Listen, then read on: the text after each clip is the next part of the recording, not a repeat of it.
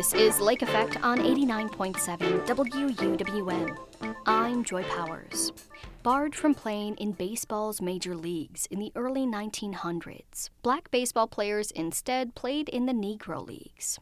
After Major League Baseball integrated in 1947, these leagues continued for another decade. Dennis Biddle was a pitcher on the Chicago American Giants, a Negro League team in the 1950s. After a career-ending injury while trying out for the Chicago Cubs, Biddle moved to Milwaukee and has lived here ever since. Today, he and his wife Patrice run the Yesterday's Negro League Baseball Players Foundation, which aims to educate the public about Negro League history and serve former Negro League players. Lake Effect's Sam Woods speaks with Dennis and Patrice Biddle about how the foundation was formed and what it's doing today. I was born in a little town called Magnolia, Arkansas. Population 9,999. The day I was born, I made it 10,000. And I was a star athlete in high school. I had scholarship offers to play basketball and football in college. But no one offered me a scholarship to play baseball. It's something I really wanted to do. I excel in baseball. Jackie Robinson had just opened the door. I felt I had an opportunity to play now in the major leagues. So I turned down the scholarship offers to go to Chicago to play in the Negro Baseball League. My bus ticket to Chicago one way was $12. I had $8 in my pocket. But $8 and a hug from my mom carried me to Chicago to try out for the Chicago American Giants. I'm 17 years old. I'm going to a big city, Chicago. I don't know anybody there. All I know is I knew how to throw that baseball. And I felt that would carry me, and it did. 5 days later, I was pitching my first professional baseball game in Memphis, Tennessee. 17 years old. I won the game. I played 2 years. I got injured. I went to the Cubs as a free agent in 55. I got injured. Really, in 58, it forced me out the game. 1958, the Cubs released me. I moved to Milwaukee. I went to the university here, became a social worker. I worked for the state of Wisconsin for 24 years and retired. Fast forward to 1995, you get a letter in the mail from the Negro League's Baseball Museum in Kansas City. Can you describe what that letter was all about and kind of what your feeling was and what that experience was like? For many years, after blacks were now playing in the Major League, for many years, they never even talked about the Negro Baseball League. They never even talked about the players that went to the Major League. They said very little about their play in the Negro League. I got this letter from the museum in Kansas City, inviting me to the 75th anniversary of the Negro Baseball League. And I went there, and I saw a lot of these old men who I did not remember, that remembered me, because I heard the word kid as I checked into the hotel. TV cameras were going 24 hours a day. Pictures being taken, interviews by these old living legends. It was 314 players assembled there. And as I sat there looking at them, there was no, why are people not talking about that part of our history? You know, these men made that history along with me, and I ain't heard nothing about it. Some of them were being used to make money off the name and likeness, but it was something that I found out that really disturbed me. We had no representation. All of these players, people were making millions of dollars off the name and likeness of the Negro League, and none of that money was going to those old men. They had no representation. There was a few organizations claiming to represent us just to make money. But what happened is that a young man by the name of Sherwood Brewer, who had been trying to do something for many years, he had played with and against them all. He was with Kansas City Monarch when Jackie came. And we started an organization called Yesterday's Negro League Baseball Players, LLC. But that was to represent the living players of the Negro baseball.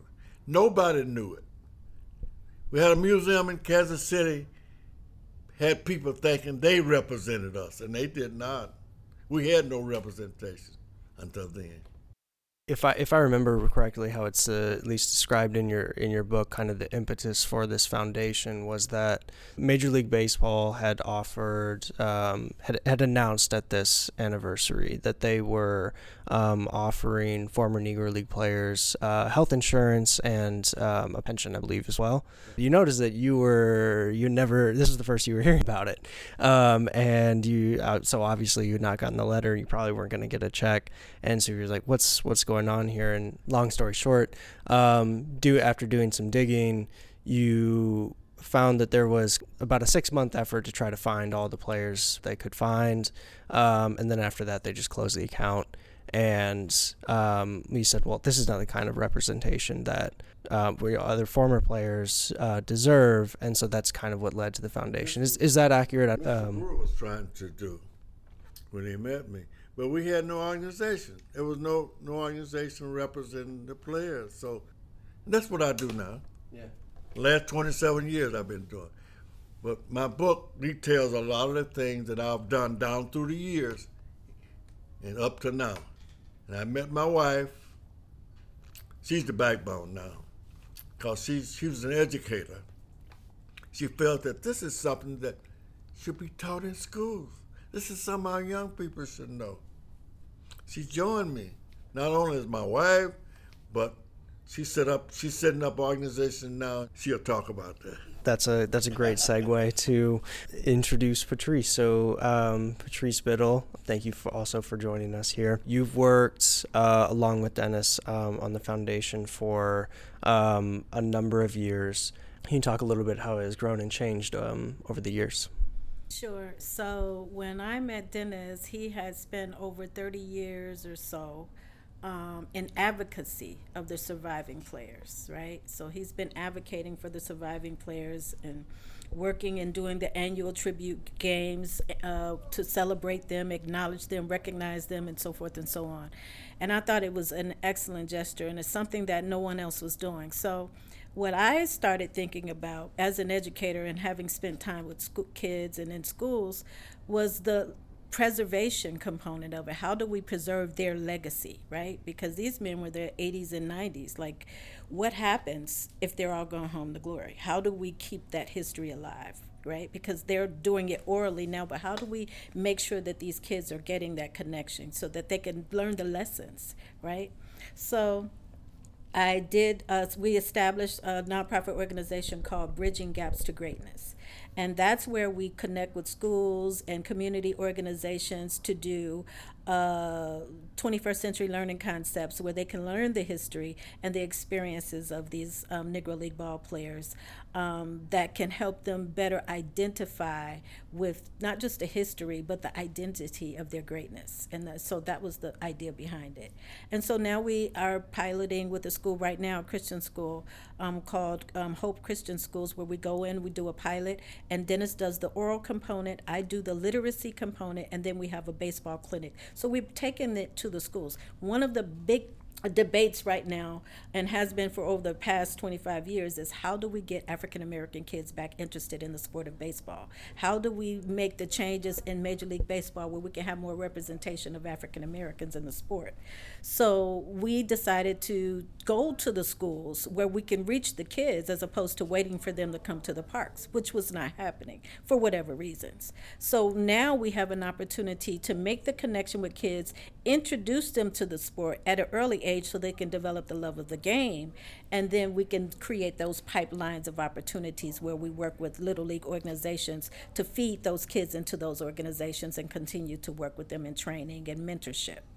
And that's what we're doing. And this celebration that we're having this coming up weekend with Beckham Stapleton Little League is part of that partnership. That's a Little League organization established by Beckham, who's a former Negro League baseball player as well, where we will work with him on bringing kids to, and we're also in need of coaches, referees, all the various positions and opportunities in the sport from other organizations to help pull this thing together. So if you are anyone out there that knows people who could help in contributing to this cause by either volunteering or help developing the program where we can create opportunities for youth, even paying them, that would be a great help, because the initiative is for all of us to try to be the village.